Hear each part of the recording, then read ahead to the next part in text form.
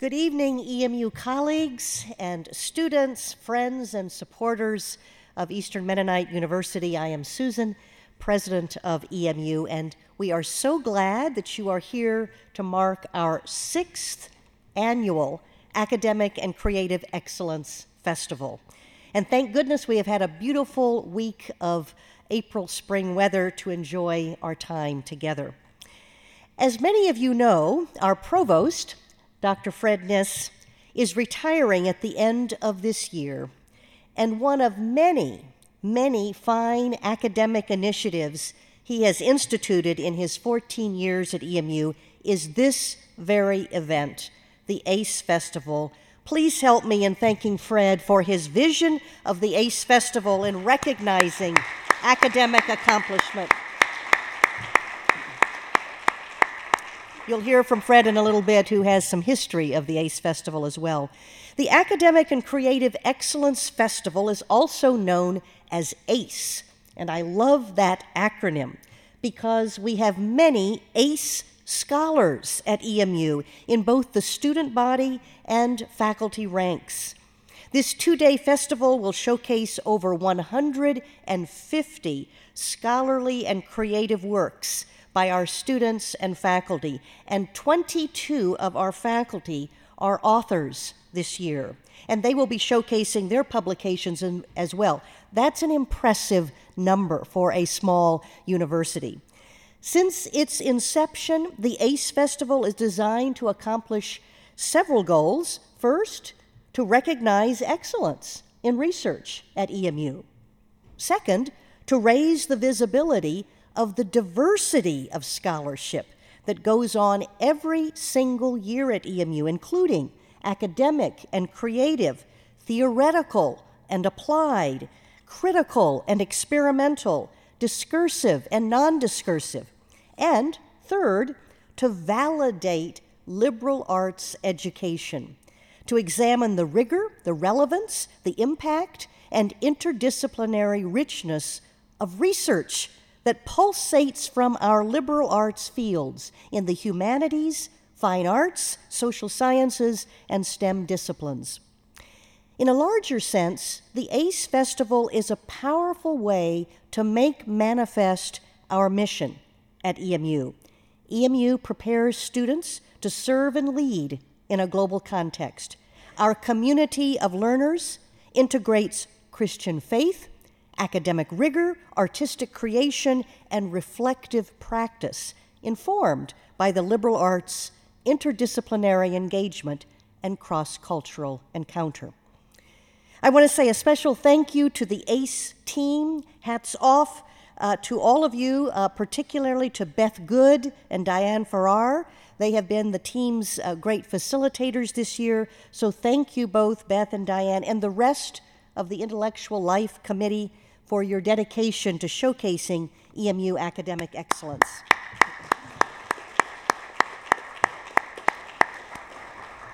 To close, I would just simply remind you of the words of two legendary scholars who I so admire, one in the sciences and one in the arts and social sciences. Both maintained that their scholarly legacy was the result of one very powerful thing: curiosity, unrelenting curiosity. One said, "I'm neither clever nor specially gifted. I am only very, very curious." That scholar was Albert Einstein. The other said, "Research is formalized curiosity. It is poking and prying with a purpose." That scholar was Zora Neale Hurston, the American novelist and anthropologist who poked and pried about issues of race and culture her entire professional life. Enjoy the ACE Festival, everyone, and stay curious.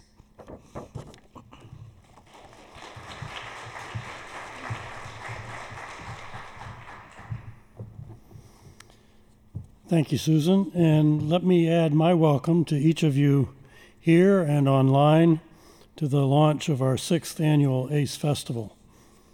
The ACE Festival is one of the highlights of our academic year at EMU, and it's an event I look forward to with high anticipation every year. As Susan mentioned, it's an opportunity to showcase and celebrate the best of what we do as a community of learning. The ACE Festival was born of a long-time dream and much brainstorming among faculty members and academic leaders. The first formal proposal for a day-long academic conference and festival began circulating in 2015. The proposal's drafters highlighted several key goals for the ACE Festival, among them recognizing excellent scholarship and creativity, consolidating a variety of spring academic events into a day-long conference to encourage greater attendance and visibility, and perhaps most importantly, providing an opportunity for students to hone their professional skills and to experience a well-organized academic conference without the time and expense of traveling to regional or national conferences. Because it involved revising the spring semester calendar to accommodate canceling classes for a day, the proposal needed to be vetted across a number of offices and decision-making bodies. Like many significant new births in academia, the gestation period was long and arduous, but the first ACE Festival finally happened in the spring of 2018, just in time for our EMU Centennial Celebration year. It was a fitting launch to EMU's second century. Despite the complications caused by a global pandemic, the ACE Festival has found a way to happen every year since then. It has been a thrill to see the growth of the festival in both the quantity and the quality of scholarship and creativity on display. We've enjoyed a remarkable series of outstanding keynote speakers to open each festival, and tonight's speaker, Luisa Igloria, Virginia's 20th Poet Laureate, continues that tradition. You will hear a more detailed introduction of tonight's speaker in just a few minutes. Scholarly and artistic activity can sometimes feel like a lonely pursuit, but it's important to remember that no scholar or artist truly works alone. The presentations you will hear and see this evening and tomorrow are all products of relationships and conversations. Relationships between students and faculty mentors, support from staff who provide resources and infrastructure, conversations with colleagues, and conversations with the generations of scholars and artists who have gone before us and whose works we build upon, argue with, revise, and advance. Even the most groundbreaking and creative individual work is a collective production. It truly takes a village. An important part of the communal ecosystem that produces academic and creative excellence is the network of those who provide the material and financial resources to support the scholars and artists in their work. And that is no less true for the ACE Festival.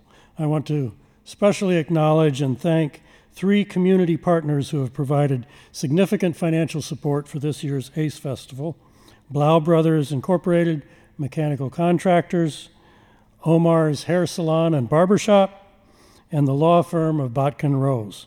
Thank you so much for your support.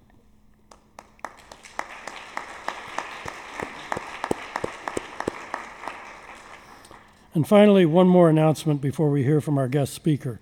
Immediately following tonight's presentation, there will be a book signing in the Brunk Moss Lounge of the Campus Center, where you'll have an opportunity to purchase one or more of Dr. Igloria's books and to have her personally sign them for you. Now, please welcome to the podium EMU student Cindy Boyer, who will introduce our speaker.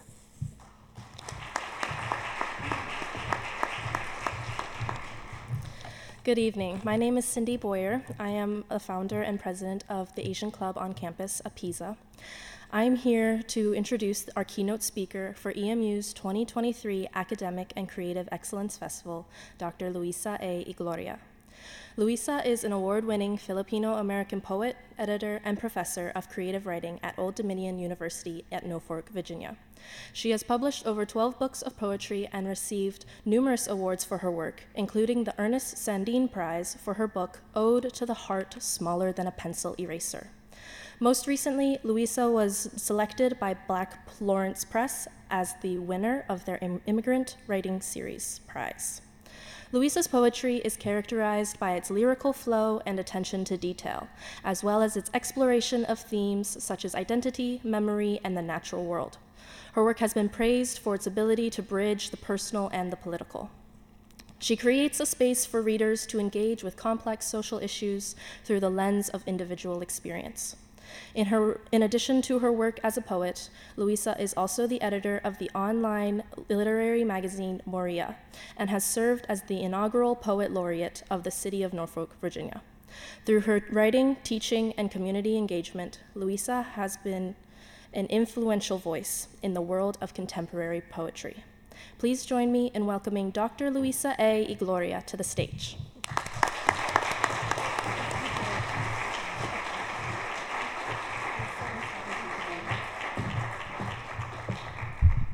Thank you so much. Thank you, Cindy, for that lovely and generous introduction. Thank you to President Huxman for your hospitality and Provost Nis. Thank you to Beth Good and Diane Farrar. And I also want to thank Kirsten Beachy for just setting things into motion, which leads to my being here in your company tonight. Congratulations on the 6th ACE Festival, is that correct? Yes. I love what you've all said about the combination of scholarship and creativity, because one cannot be without the other. So what I had planned to do was to read Keynote, because when Kristen first introduced the idea of speaking here at your festival, she talked about the topic of how poetry and its social relevance is something that we need more than ever in these times. So I do have a talk, but I do want to include my own poetry as well. And you may have received a handout of a couple of poems, which I will be referencing in the talk portion.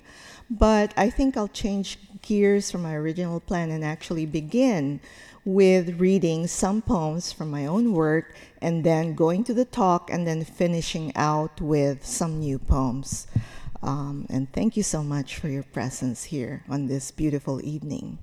So I want to lead off with some poems from my collection, The Buddha Wonders If She Is Having a Midlife Crisis, from Phoenicia Publishing in Montreal.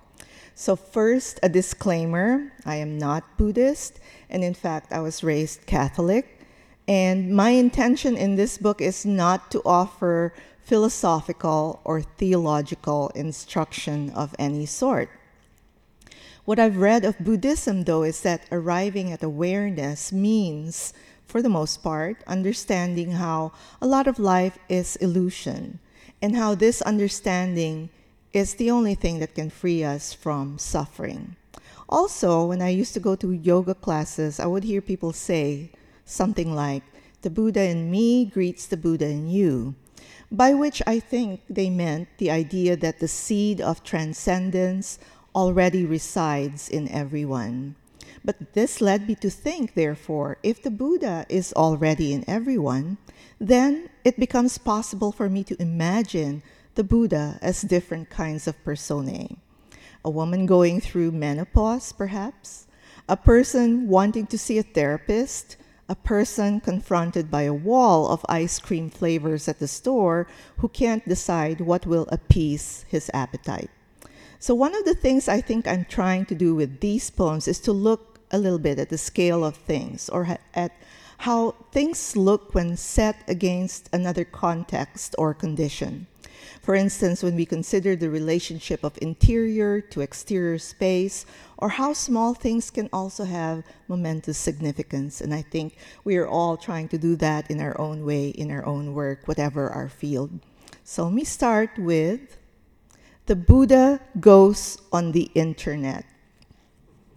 The Buddha goes on the internet to look for a licensed counselor and therapist, and finds a practice in the street next to the drugstore where he fills his prescriptions.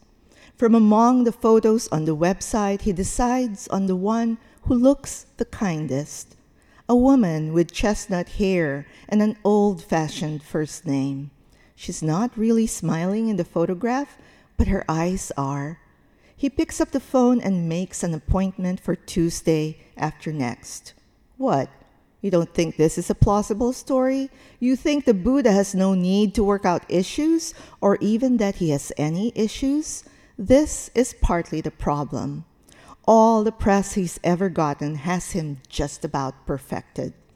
Every brass likeness and stone statue, from museum gallery to the home improvement section of Lowe's or Home Depot, depicts him in nothing but an attitude of pure serenity, even if next to him there is an entire box of manic-looking garden gnomes. Thumb lightly touching index finger in the Jnana Mudra, eyes two perfect almonds resting on the calm lake of his face, who would think he has any need to unburden himself and his domestic woes to another? It's not easy to think of the ideal as less than ideal, of the one who serves as poster child, having the same capacity for hurt and need that we all do. So then, whatever you believe, be gentle with the ones who've listened through the years and asked how they could take away some of your suffering. The ones who sat you down and showed you how to breathe in, then exhale slowly, one nostril at a time.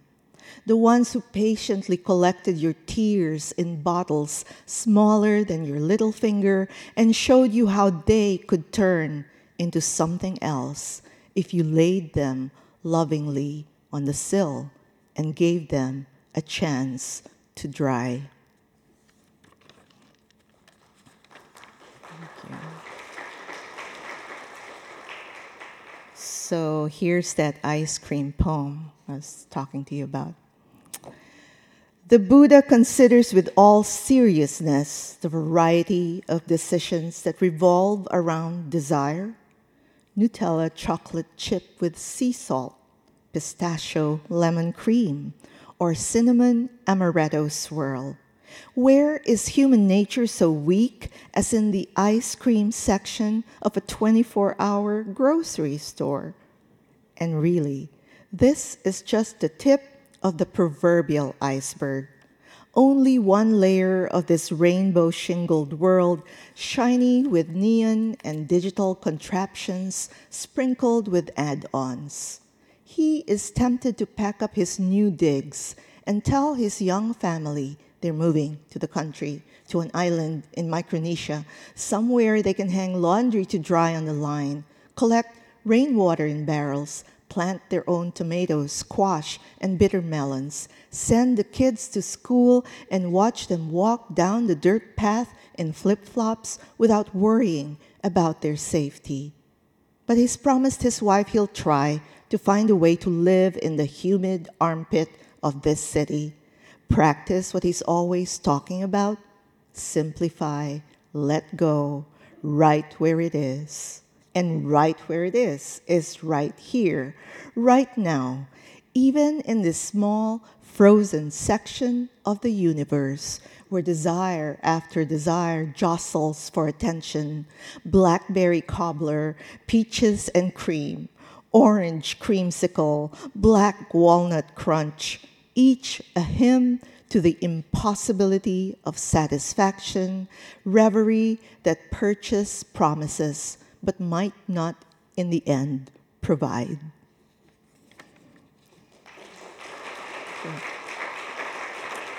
So I'll read just a few poems from my book, Juan Luna's Revolver, which I believe is one of the titles, which is going to be available tonight. And in this book, I looked at stories of Filipino writers and artists who had gone to Europe toward the tail end of the Spanish colonial period in the Philippines. In their time, they were also interrogating the very same questions that any immigrant or diasporic writer has to contend with, even in the present: identity and belonging, visibility, audience, community. The poem excerpts I will read are from a suite of sonnets called Postcards from the White City, and their overall subject is the 1904 World's Fair in St. Louis, Missouri, to which over 1,000 indigenous Filipinos were taken to serve as live exhibits in the fair, kind of like a human zoo. So cue the music from Meet Me in St. Louis, Louis. Not a very good singer. Anyway, postcards from the White City. I'll just read two. World's Fair, St. Louis, Missouri, 1904. Here, where we were almost nothing, on the banks of the Arrowhead River, they mapped the unruly forest, laid down promenades and columns. Lights flickered from dusk to dawn, their Arctic glow eating at the cone of darkness. The darkness was to become extinct, was to perish.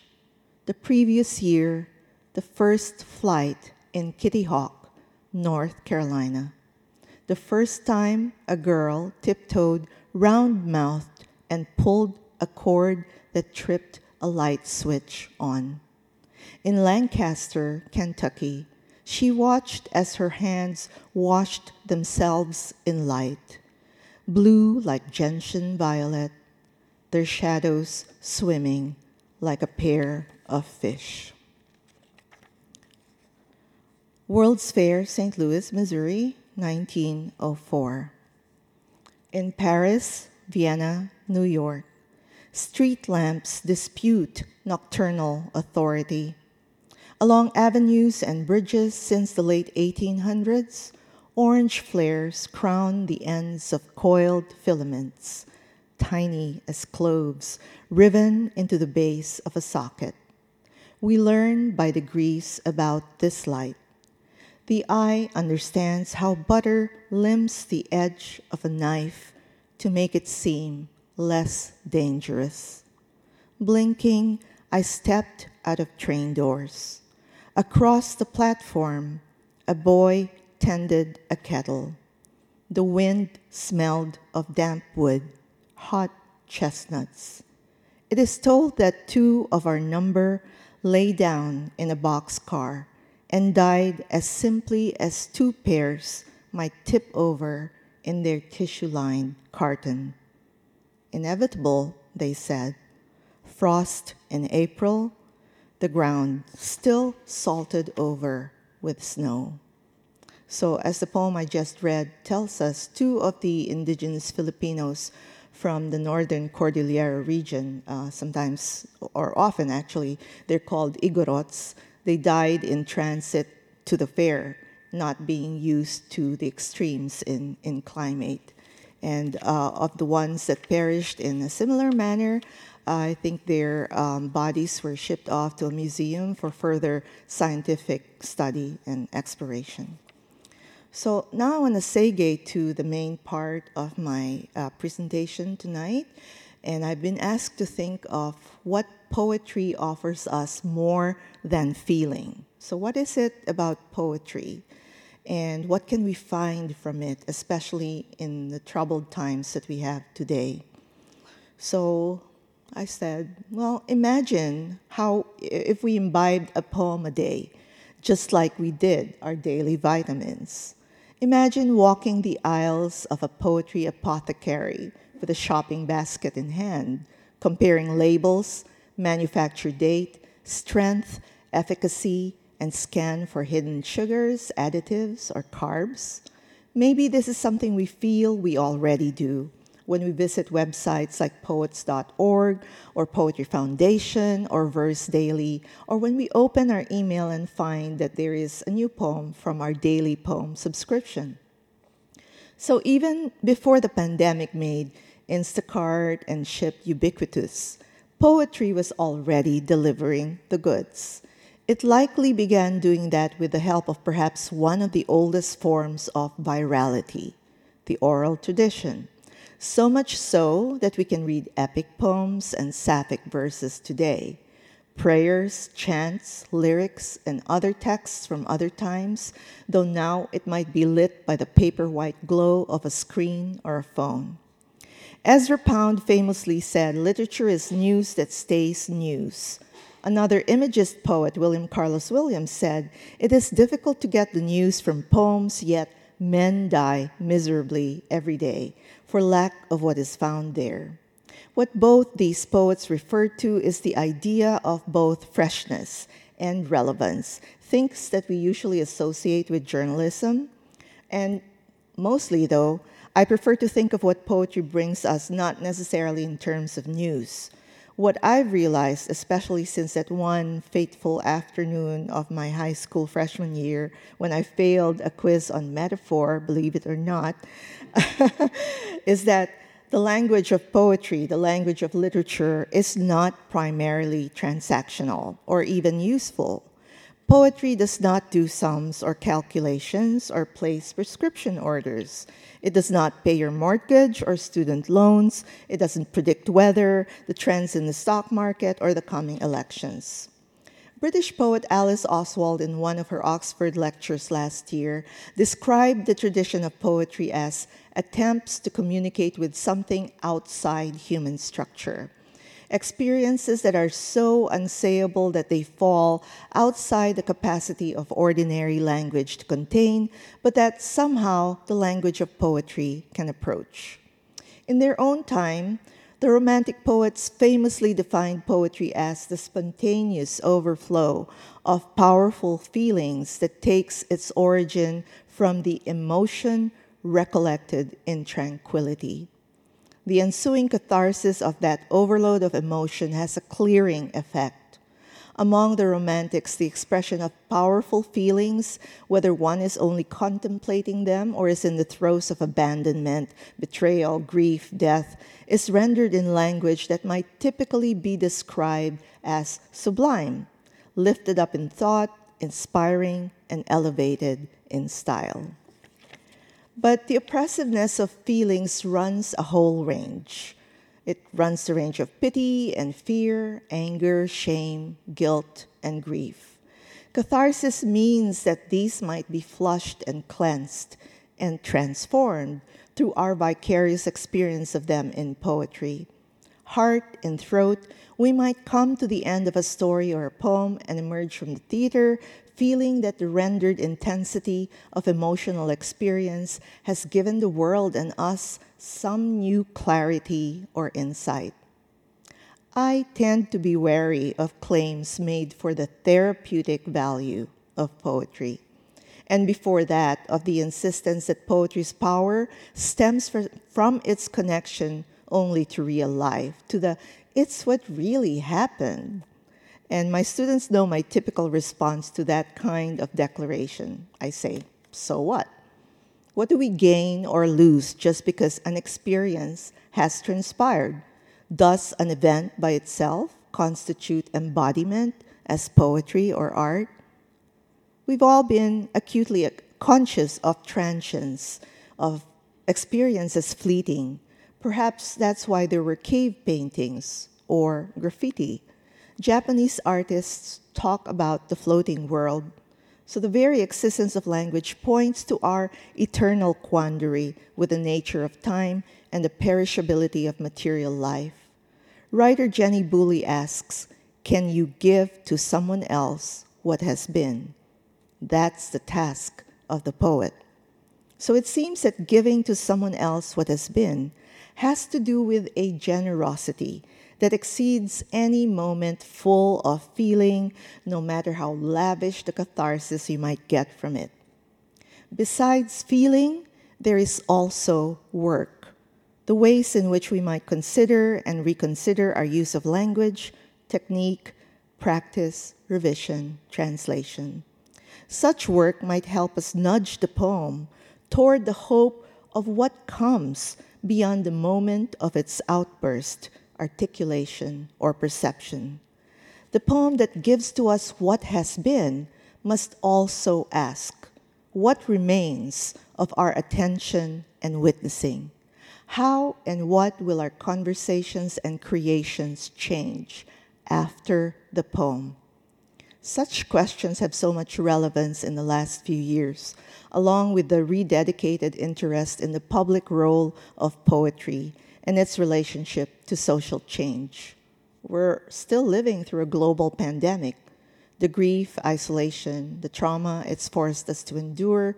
We have seen fires and snowstorms in the West, floods in the South, drought, other extreme weather effects due to global warming, economic uncertainty, loss of lives, livelihood, and property, the mass exodus of refugees trying to make their way to safety, the continuing threat of another world war.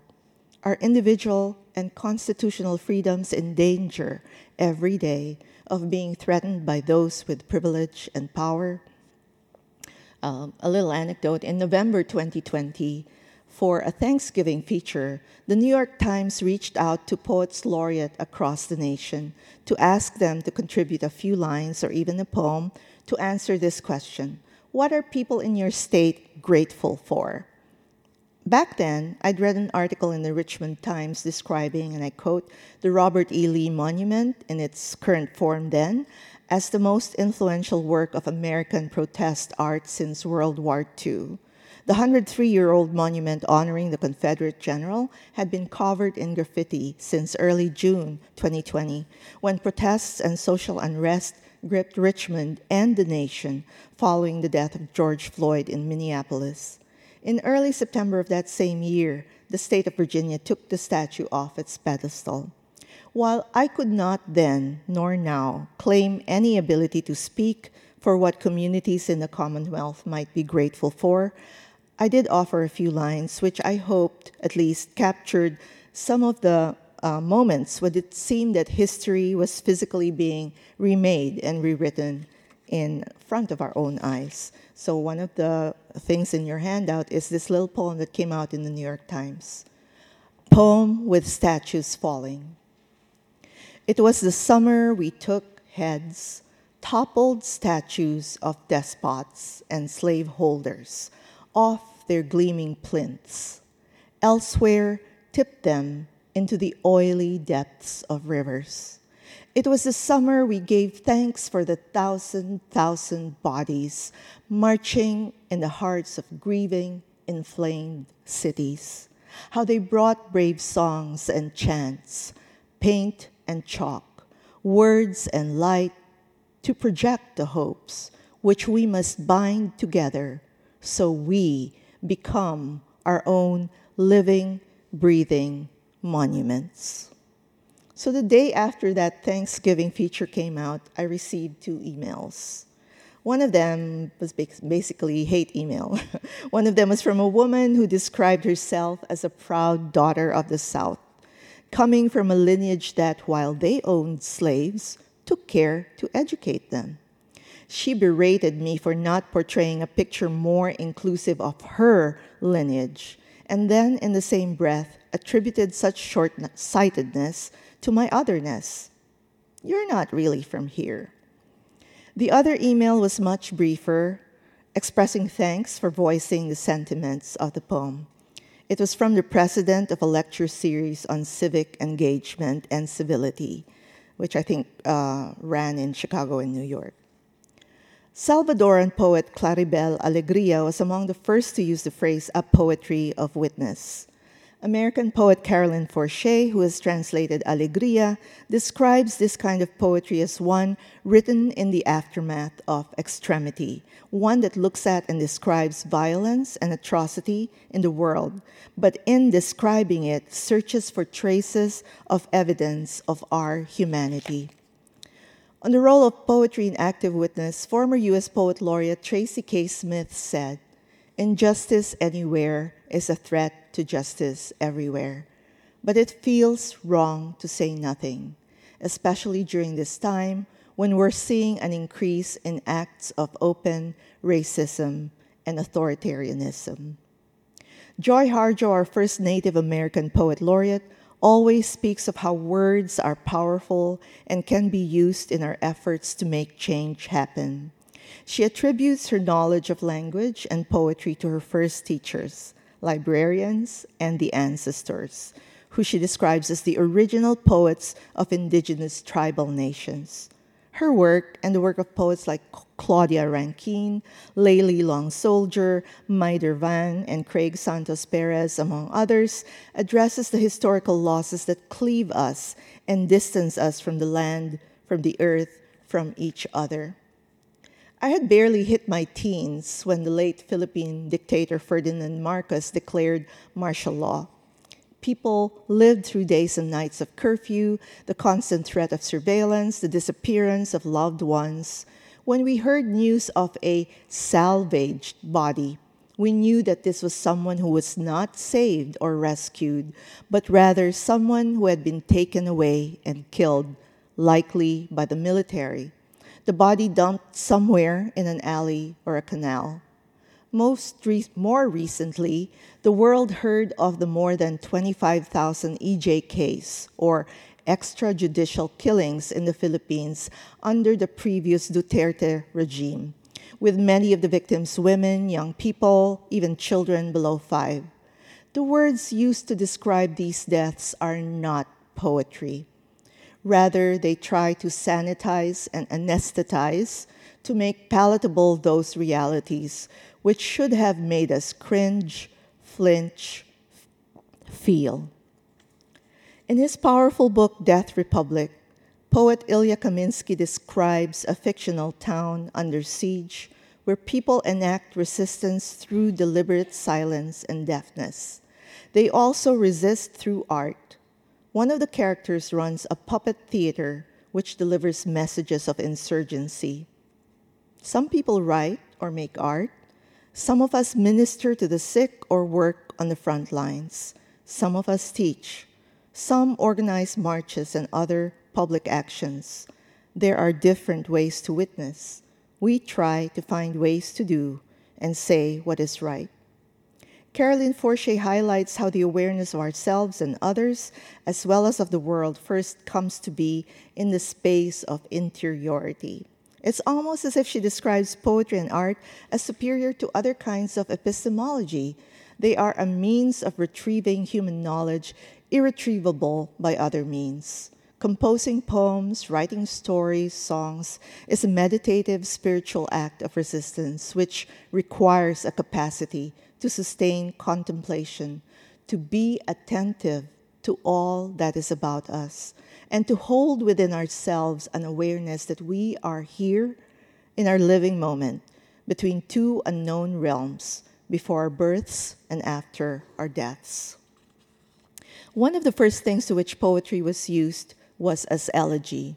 Traditional elegy in ancient Greek metrical form was written in response to the death or passing of someone and contained 3 stages of loss: lament, praise, remembrance. And after that, finally, one might hope for consolation and solace.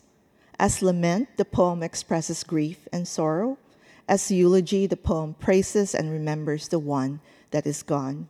And finally, as lyric articulation, the poem opens a space in which to be consoled. But is consolation guaranteed? Do we ever get over the effects of historical trauma, dispossession, racial and other forms of violence? Do we ever get over the loss of, or death of a friend, partner, parent, brother, sister, son, daughter? To hold within ourselves that awareness that we are here becomes a starting point. From there, it might be possible to approach the condition of empathy, whose Greek roots reside in empatheia, to feel alongside with, to suffer any emotion, calamity, or sorrow with. It is a complex work of imagination which requires projecting our condition or aligning it with another's. And maybe from the ground of there, telling our stories, it might be possible to imagine the unimaginable.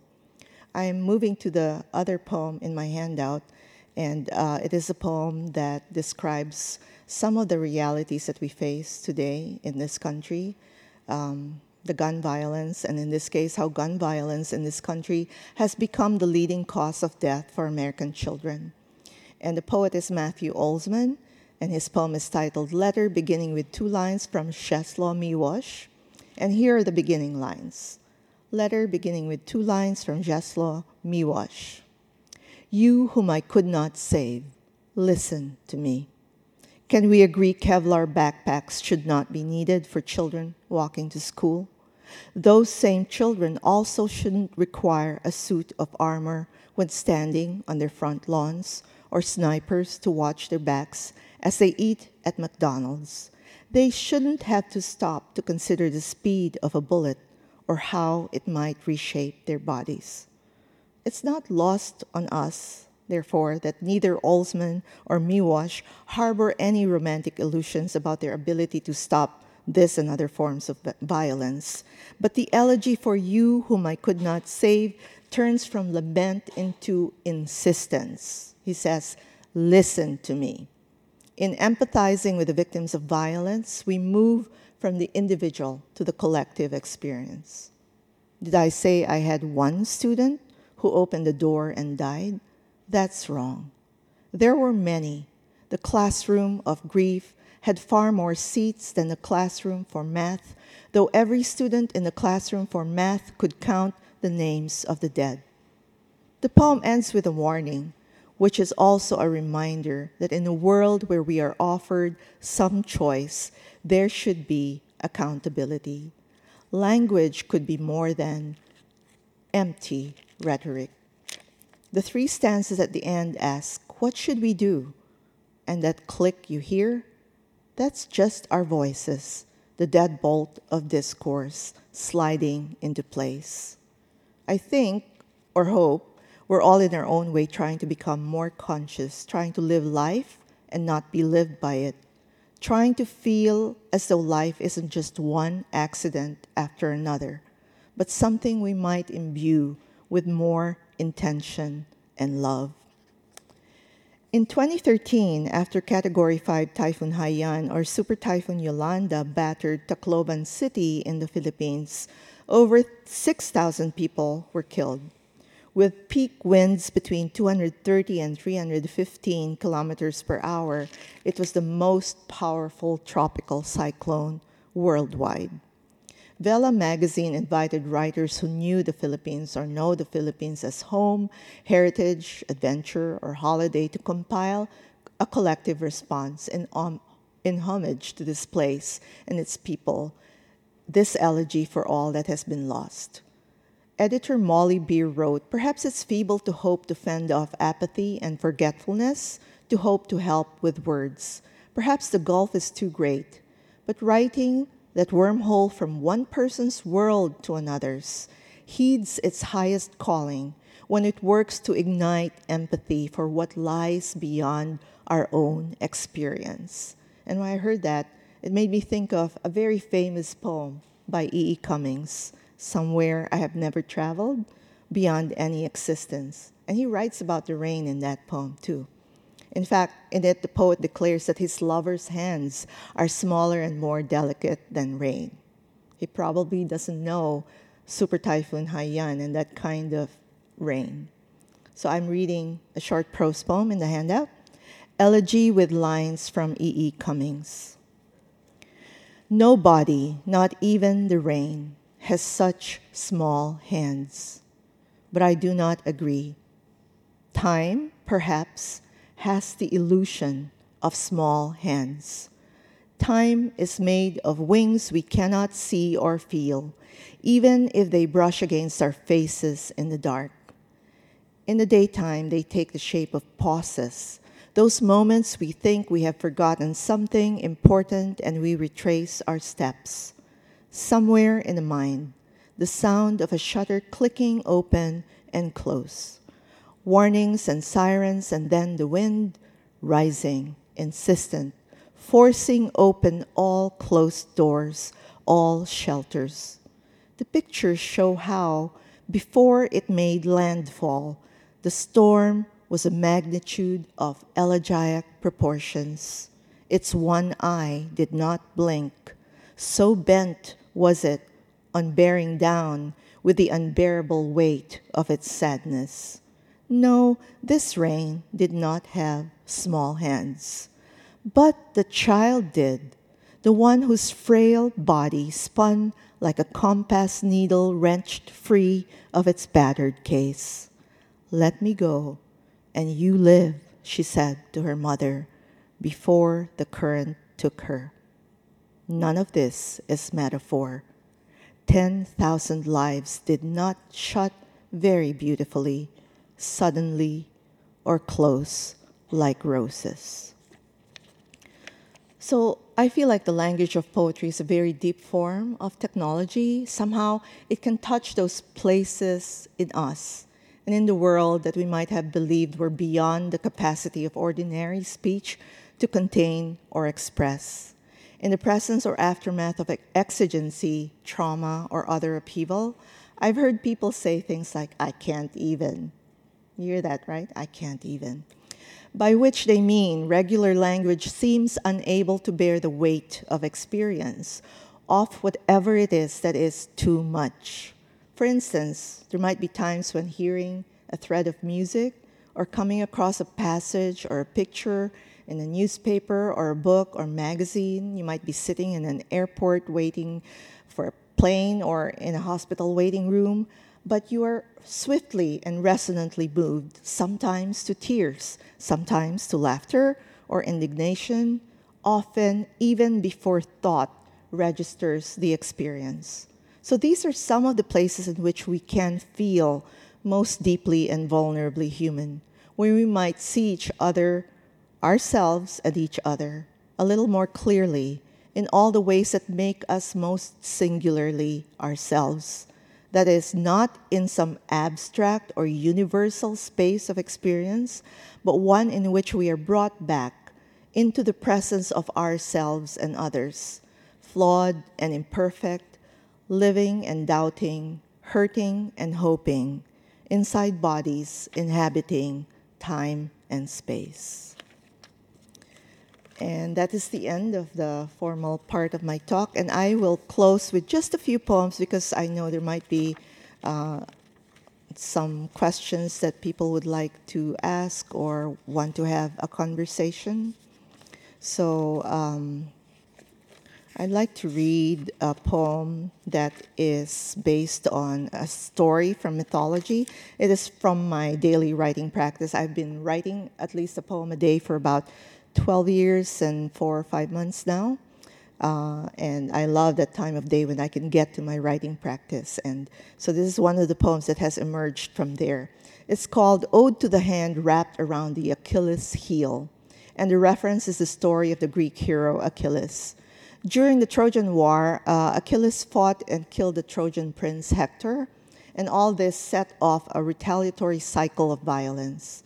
We tend to focus on the big moments of heroism and struggle in narratives like that, but there are also those other moments of incredible internal tension and drama that are more subdued or that are not given much screen time. And maybe because I have children, I'm riveted by the figure of Achilles' mother and how she held him by the heel and dipped him into the river Styx when he was a baby because she wanted to protect him from harm. So that's where that poem begins. There is an epigraph from James Redfield's Nature and Culture in the Iliad, and I quote, "Martyr to loyalties, a witness to the things of this world, ready to die for the precious imperfections of ordinary life." Ode to the Hand Wrapped Around the Achilles' Heel. Good husband material, her aunt's assessment, watching her fiancé help his parents navigate the narrow staircase from the gallery where they've gone to an art opening. He goes out in the rain to get the car which he parked at the end farthest from both entrance and exit, lessening the off chance a lorry or fire truck or other large vehicle might lose its brakes, swerve from the road, and ram into theirs. Over the years, she's come to learn how certain habits and the ways he likes to do things are driven by a combination of fear, planning, and precision, even if, or perhaps because, most things are outside the realm of total human jurisdiction. In the Iliad, their son in her arms, Andromache pleads with Hector not to go back to fight in a war that he opposes. But he is the kind of man for whom duty to country is synonymous with obligation to family. He will do what he can to prevent their being taken as spoils of war or slaves. Homer writes, 1,000 campfires gleamed upon the plain. When it is his time to go, he only wants to go with honor. Because victors in any kind of war don't always have compassion, Achilles gloats, not only calling on dogs and vultures to desecrate the corpse of his enemy, but also slitting his heel tendons, passing leather thongs through them before dragging Hector's body in the dust. This story is meant to illustrate weakness in any figure, victor or victim. Thus, every human fear of the end is a wish to protect, to render secure, if not invincible, whoever is in their care. Here is the ankle held fast in a mother's hand, the one blind spot her love kept dry from the waters of the underworld. Here is the rain that falls on all their heads with not a shield in sight. And always someone who volunteers to go first or last. I think I will just read one more poem. I love words. I was saying to Dr. Seidel's class this afternoon, I love looking up etymology, and I love this word called tempering, which is a word that comes from metal working, right? You beat the metal and you thin it out. Hymn of tempering. I love the homely egg even after it's broken. My flawed desiderata, my failed cartography. I distrust those who warn against dreams, those who say dreamers are swindlers, peddlers of moldy bean curd, fake pashmina. Look around, there are many far more evil than the dreams they warn us not to harbor. They wear identical dark suits and cannot look straight at the camera, even while professing apology or regret. Whereas I love the irregular weave of a hand-loomed blanket, how and where it holds itself most accountable to light, the thin spots, the possibility of future breaking. Every use thus beautifies the tally of a thing's imperfections, which is not the same as saying it is flawed. I admire what's entered fire, yet stays supple, acutely reflective. A leather-faced slapper coaxes gold to tendrils. We'll wear what the blows will never finish. Thank you so much.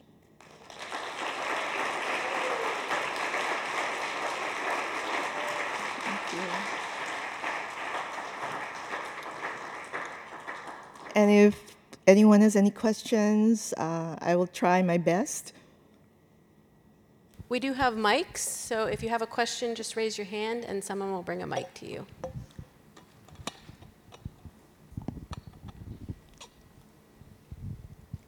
There's one back there. It's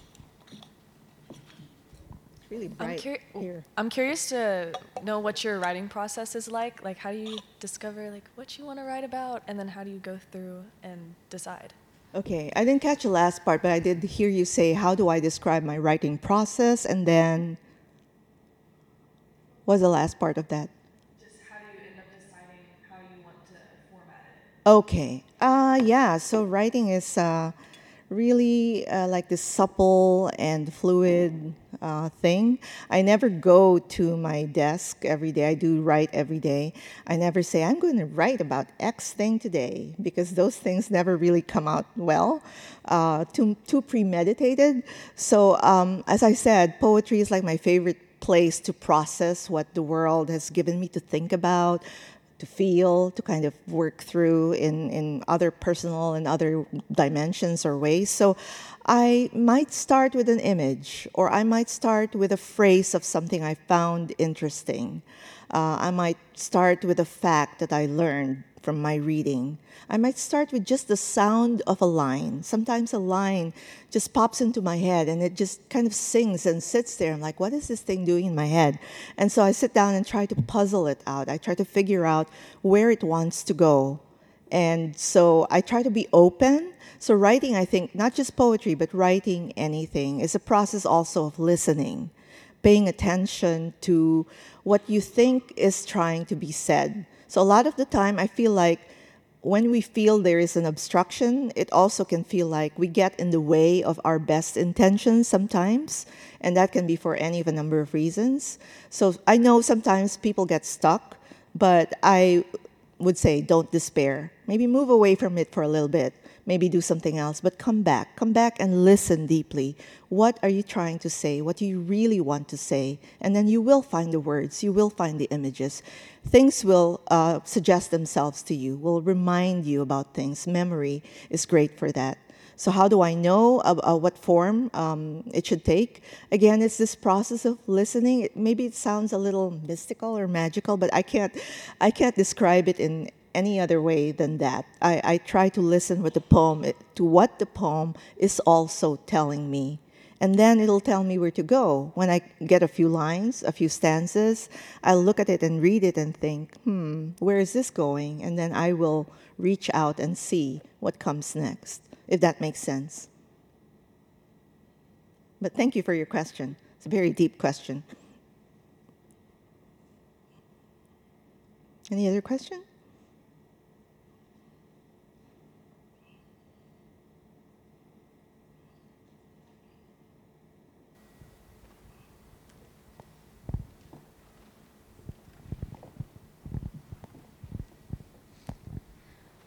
Have you ever experienced a creative block? And if yes, how did you overcome that? Yeah, I did, which is why I started this daily writing practice. And I know it can feel very frustrating because I know we all wear so many hats. We are always doing so many things. We are moms, we are parents, we are partners, we are daughters, we are sons, we are students, we are teachers, so many obligations. And like any other writer or artist, I crave time to create my work. I crave what I like to call dreaming time, the time in which you can just listen to your imagination and kind of see what you produce out of that. So I knew I didn't have enough time in the day. I was always complaining about it. And so the people who live with me know how unhappy I can get, how grumpy I can get when I don't get to my writing. So they're like, ugh, she's so scary. So I try to carve out that time. So finally I just said 12 years and 6 months ago, you know what, I'm just going to take what I can, whether it's a half hour or 40 minutes, wherever in the day I can. I will drop down there and promise myself to meet myself there on the page. And it just grew. I had no intention of keeping it this long, but I've learned so much about myself as a writer, myself and my habits. It's kind of like, biofeedback, right? You learn more about the thing as you do the thing. And it's no longer a matter of, because sometimes people are haters, right? They come up to you and they say things like, what are you trying to prove? And I'm not, I really am not. And I'm just trying to figure out, this thing that I love to do so much that I'm teaching it, I'm writing it, I'm reading it, and just trying to absorb as much knowledge about it as I can, which in the hope of feeding that to my writing as well. So I'm not trying to sound pretentious or uncompassionate when I say there's part of me that does not believe in writer's block anymore. Definitely not my intention to do that. But what I want to encourage you to do is maybe change the way we think about these things.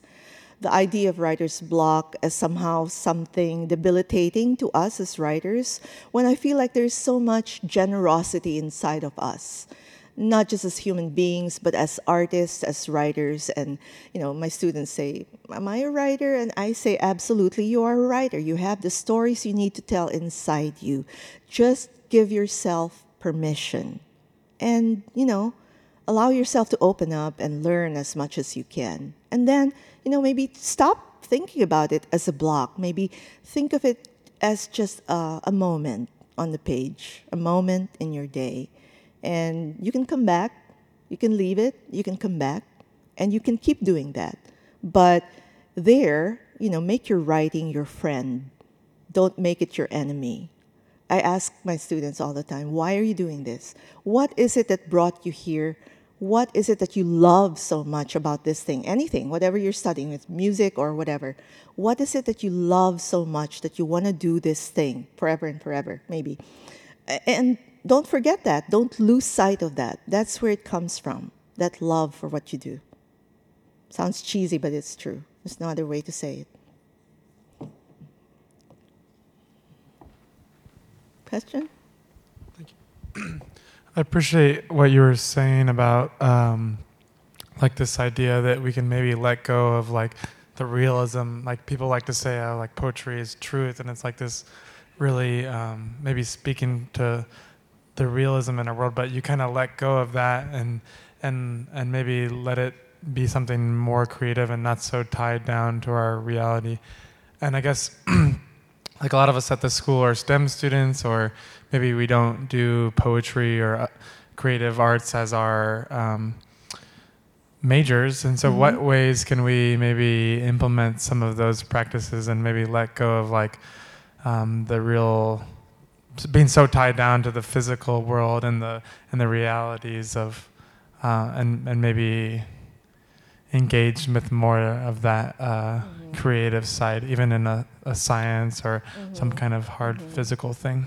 I hope I'm understanding your question right, but I think not exactly to let go of the world or to let go of the realities that team around us. Sometimes it's overload even, but maybe to just develop a kind of intentional attention to things, to notice, oh, this is such a beautiful color, or it can be really simple.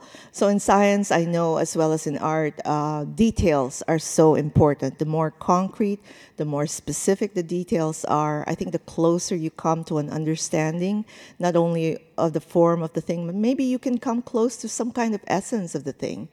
And maybe just, not put too many expectations in that encounter, but kind of just, be there because you would like to joyfully engage with that.